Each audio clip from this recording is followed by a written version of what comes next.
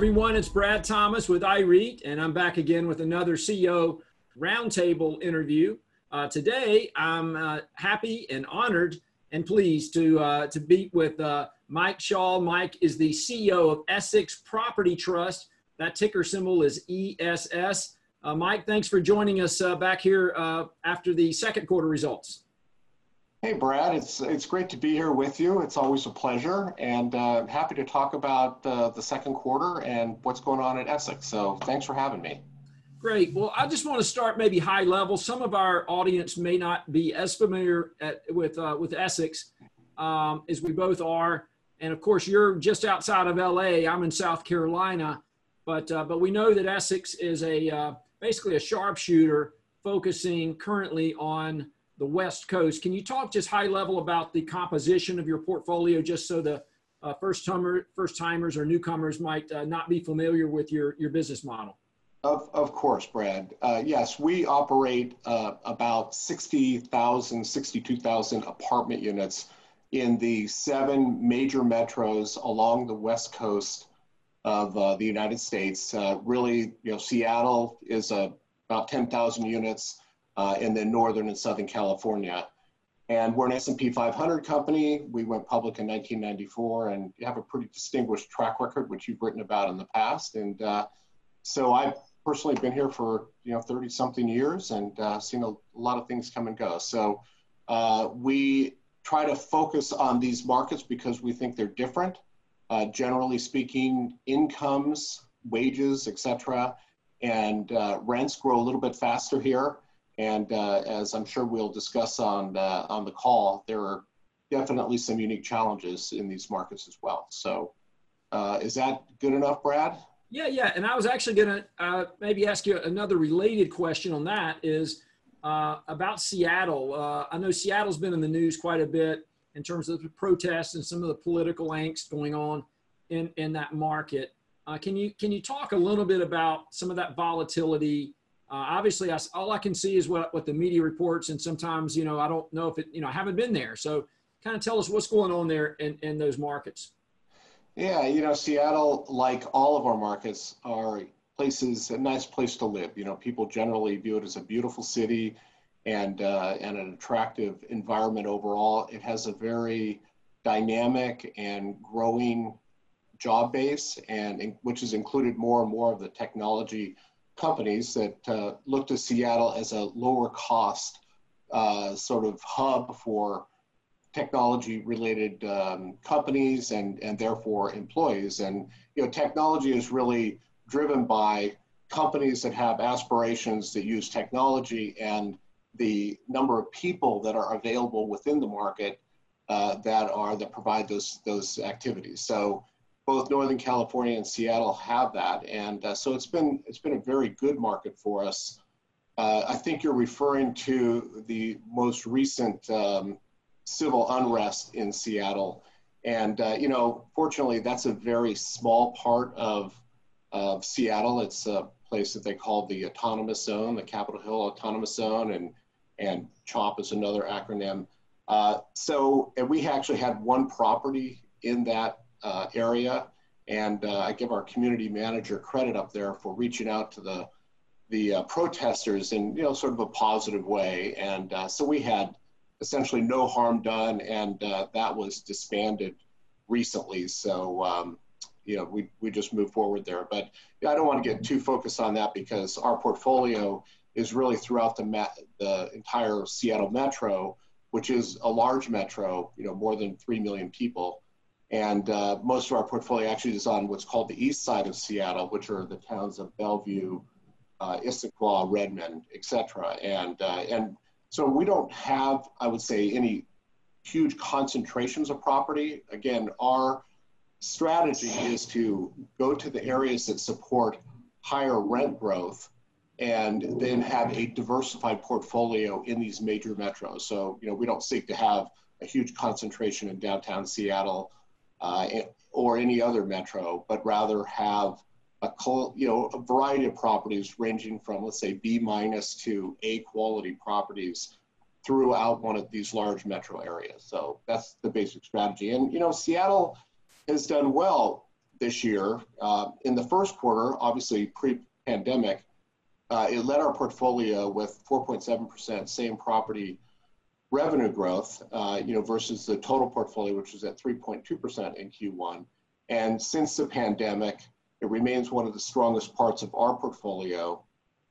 And so we're still very happy with Seattle. And I guess I would draw attention to the tech industries, which again, a lot of the tech companies are expanding in Seattle. Obviously, you have Amazon and Microsoft that are headquartered in the Seattle area, and both of them, because of cloud computing with Microsoft and certainly Amazon's online distribution and sales capabilities are amazing.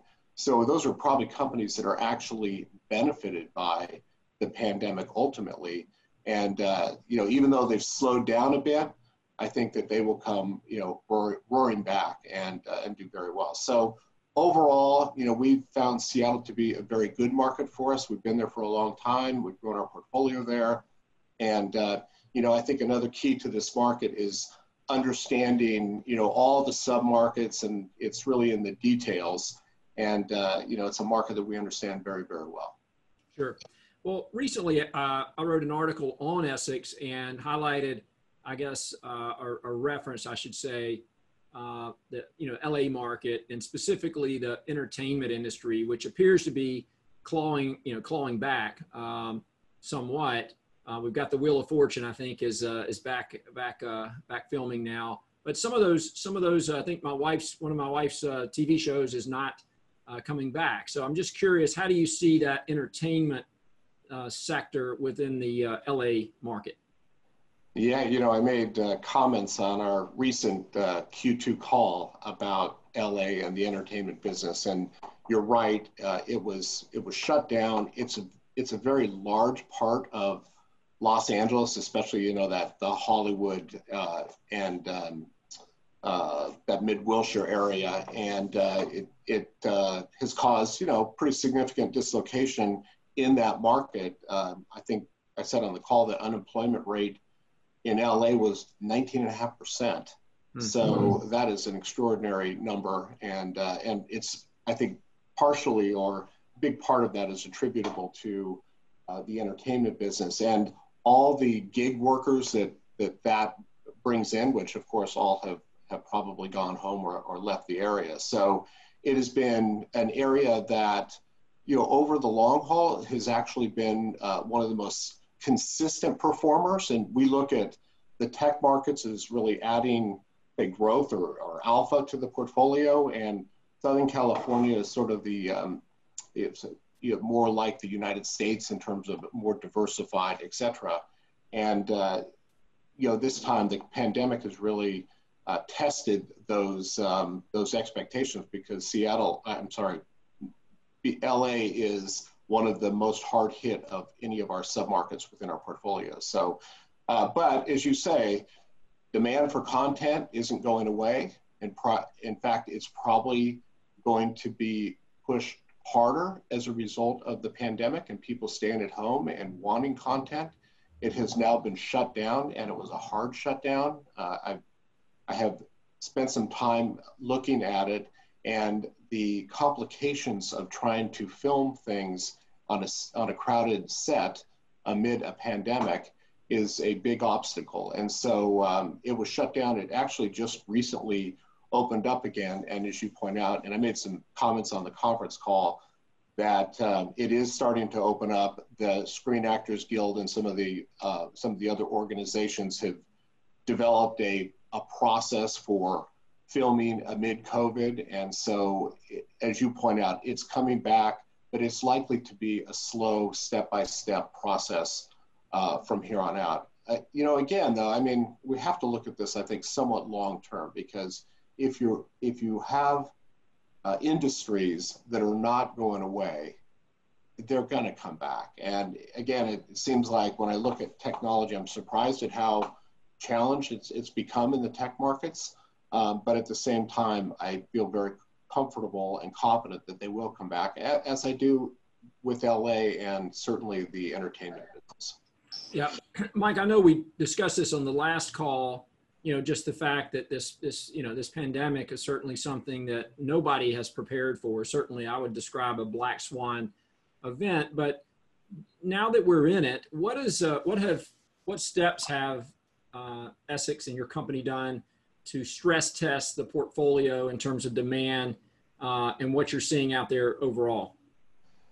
Well, quite a lot actually, Brad. So, our board is a pretty engaged board, and so we are constantly sending them updates on what's going on with the portfolio between regularly scheduled board meetings. And so we have spent a fair amount of time stress testing the company. Initially, we didn't know what we were comparing it to because no one's seen anything quite like this pandemic.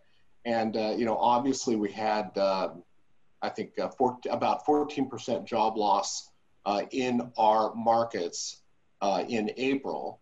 And that has improved to about 10% by June. So pretty significant improvement there. But again, different from most other recessionary periods. So what we did with our board initially, and this will evolve over time, is we compared ourselves to where we were in the financial crisis and looked at, okay, how did we perform there? What are the balance sheet metrics? What do operations look like? How did we cover the dividend? And so we spent a fair amount of time doing that and talking to them. Now, in the financial crisis, market rents over a couple years declined 15%. Our same-store revenues declined about 3% in each year in 2009 and 2010. So again, your reported results never catch up to market rents because market rents decline and then they recover, and you have leases in place that buffer those changes. So that's what happened, and then so we compare our balance sheet then, having some idea of what could happen to market rents, evaluate our balance sheet versus the financial crisis, and we're in very much better condition now. And let me throw out a couple things that will demonstrate that.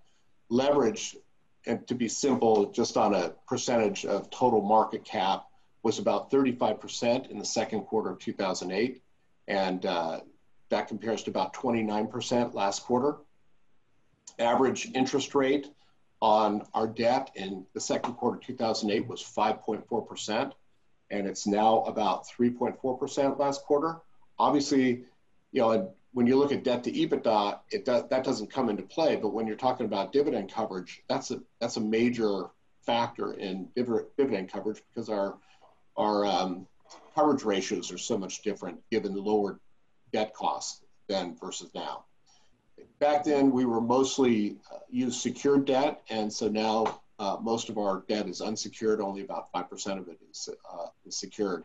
And finally, we went into this period, and again, none of us foresaw a pandemic on the horizon, but we just happened to be in very good shape in terms of our commitments. So we have about $1.4 billion in liquidity, and that includes our $1.2 billion unsecured line of credit, many times what we had before. And as we look at our forward commitments to fund, development pipelines and other commitments, we're fully matched with property sales that we announced last quarter. So I think we're in extraordinarily good shape at this point in time. Yeah. So in terms of your liquidity currently, I mean, how do you compare today in terms of that overall liquidity after the second quarter? You mean compared to financial crisis? Yes, or how you've, since we entered the crisis, how have you kind of, solidified your liquidity position going into this current crisis? Well, all of those things, essentially cleaning up our line. We just did a debt deal. We issued $600 million of 10 and 30-year paper, $300 million each. The 30-year unsecured bonds yield 2.66%. Again, $300 million, and we did a 10-year tranche, $300 million, to yield 1.75%. In effect, that will repay all of the maturities through late 2022. And again, even though we don't think that probably that's going to be an issue, trying to just take off the table some of those risks was our objective in this. And then obviously, having much lower financing costs going forward for a very long period is going to help core FFO, again, creating coverage for the dividend. So we've done that, but I guess more fundamentally, when you go back to selling, we sold 3 properties. I think we're the only ones that sold property amid the crisis. So these were actually contracted post-COVID. We sold 3 of them at nearly a small discount, let's say, representing the cash flow that was lost during the pandemic. Higher vacancy, more delinquency, estimating that cost, and taking that off the top of the price. So a small discount to those asset values. And I think that's important because, rather than relying on your line of credit, you're match funding your obligations going forward. And when we look at our forward commitments, again, to fund development, it's very nominal. We don't have a big development pipeline, taking all the debt maturities off the table.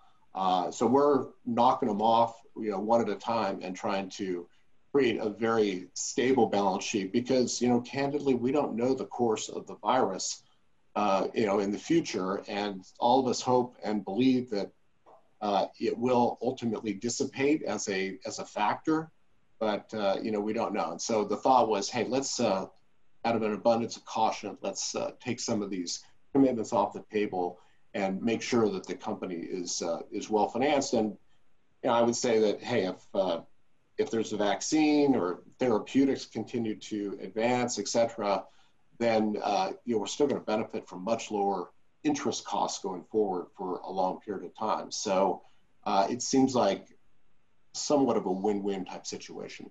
Right. So I want to ask you a little bit about, the business model. I know you touched on this, I think, in the earnings call, the latest earnings call, and that is diversification. I know you've really centered on this, being this local sharpshooter on the West Coast, where that's always been a competitive advantage with the high barrier to entry, business model. Is that changed? Is it as a result of COVID? And do you anticipate potentially looking outside of those core West Coast markets for other opportunities? It's a good question. And, we go through a strategic planning process, which actually I'm right in the middle of as we speak. My other job, we go through with our board, and this is in September and again in October, some of the key strategic issues that we face and, as the world evolves. And every year, we have a list of potential other markets that we consider. And, we go through sort of the same analysis that we go through with our 30 some odd submarkets on the West Coast that we're active in with other major metros. And, we're looking for a few things. And it's interesting because if you boil down the United States into the things that really matter as it relates to being a apartment company, it's all about wage growth. You can't get higher rents if you don't have higher wages. And so that's a very important factor. It's about supply and demand. So on the demand side, it's about job growth and having properties that are in places where people want to live, good schools, low crime, all those factors that go into that. And then finally, this substitution effect has to be under control. So, it can't be easy to transition from an apartment to a home. So in the areas that have very inexpensive single family homes, effectively rents are capped because as soon as rents rise to a certain level, people make a different choice and go, well, I'll just buy a home. And, especially when mortgage rates are where they currently are, a lot of people are going to be exiting apartments to for sale housing.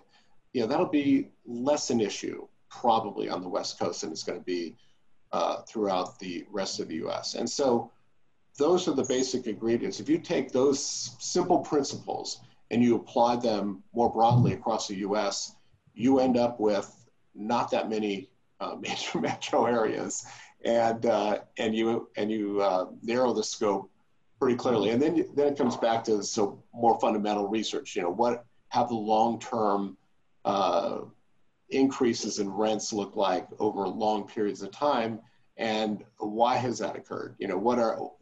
Given each of those factors I just described, what's going on within these metros that cause their results to be the results over long periods of time? So that whole process is ongoing. We do it every year. We have for a long time. It's interesting because this year, in the middle of the strategic plan, the first whole section is COVID related. It's all the different reactions that people have had, and whether they're going to be temporary or permanent, to what extent that things are going to truly change, and how does this affect us going forward. So it's going to be a very unique year for our strategic planning discussion, and we will once again go through other potential markets, because I'm pretty sure that boards are going to be more interested in looking at diversification, even though, I would argue, I think if you put California and Washington together, I think you have the 5th largest economy in the world. So it's a big place, and, it's 40 million people in California. And so, I don't feel like we're, a huge part of any market. And California is also unique in that it's not about a few large cities. It's really many small cities. So yes, LA is very, very large, for example, and so is San Diego as a city, and San Jose. But beyond that, there are many little cities that are, their own discrete political units that, sort of buffer the effect to some extent. Yeah. Well, of course, one of the things that is most interest to me, and I think a lot of my readers, subscribers, followers, and all of those watching this video is the dividend, and really the extraordinary dividend history of Essex, which has, I believe, is it 26 or 27? I can't remember, years in a row. Yes, 26, I believe. 26 years in a row. So, dividend aristocrat in those terms. And over the years, you've not only, grown that dividend. I'm just looking now at the, earnings or funds from operations performance going, pretty far back over the last decade. You've had some really nice, earnings growth. Obviously, 2020 being that outlier year with this pandemic, you're not going to, obviously grow at the same rate we've seen the company grow over the last, really 2 decades. But, consensus looks pretty positive as well for us. We rely on our analysis, but also other analysts. So, but I think I would argue that, this analyst, that would be me, is most interested in that dividend because that's really the retail investor really resonates around that and really depends on that. Just like you depend on, the rent checks to come in every month. I know a lot of REIT investors, certainly on our end, the true retail investors can appreciate that dividend being a significant part of that total return process. So how would you, I guess, discuss your dividend today in terms of the safety of that dividend and taking that 26-year track record into account?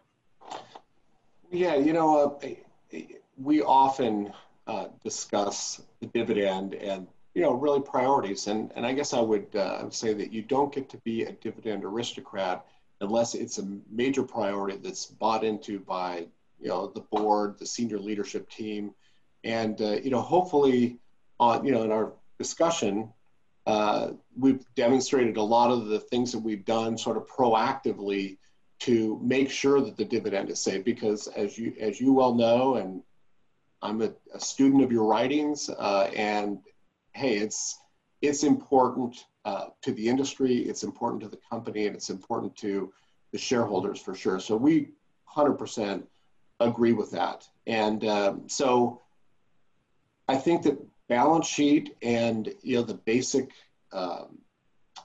operation of the company and the management team, having all those people aligned, and the basic concept of the company aligned around dividend safety is a super important thing. So I would, we look at this often, and we're generally housing, again, is a basic human need, and therefore it's, I think, inherently less risky than some of the other property types. I think that gives us somewhat of an advantage. And yes, that doesn't mean that we don't suffer in periods of recession and other dislocations like the pandemic, which, in effect is leading to a recession. But we try to manage that and build around it by using the balance sheet. So I guess, so we talked about the balance sheet and compared it to the financial crisis. So I won't go back through that again, but maybe it would help just to go through maybe the income statement and just look at how that looked. And so in the first quarter, so pre-COVID, and we've withdrawn guidance for the rest of the year because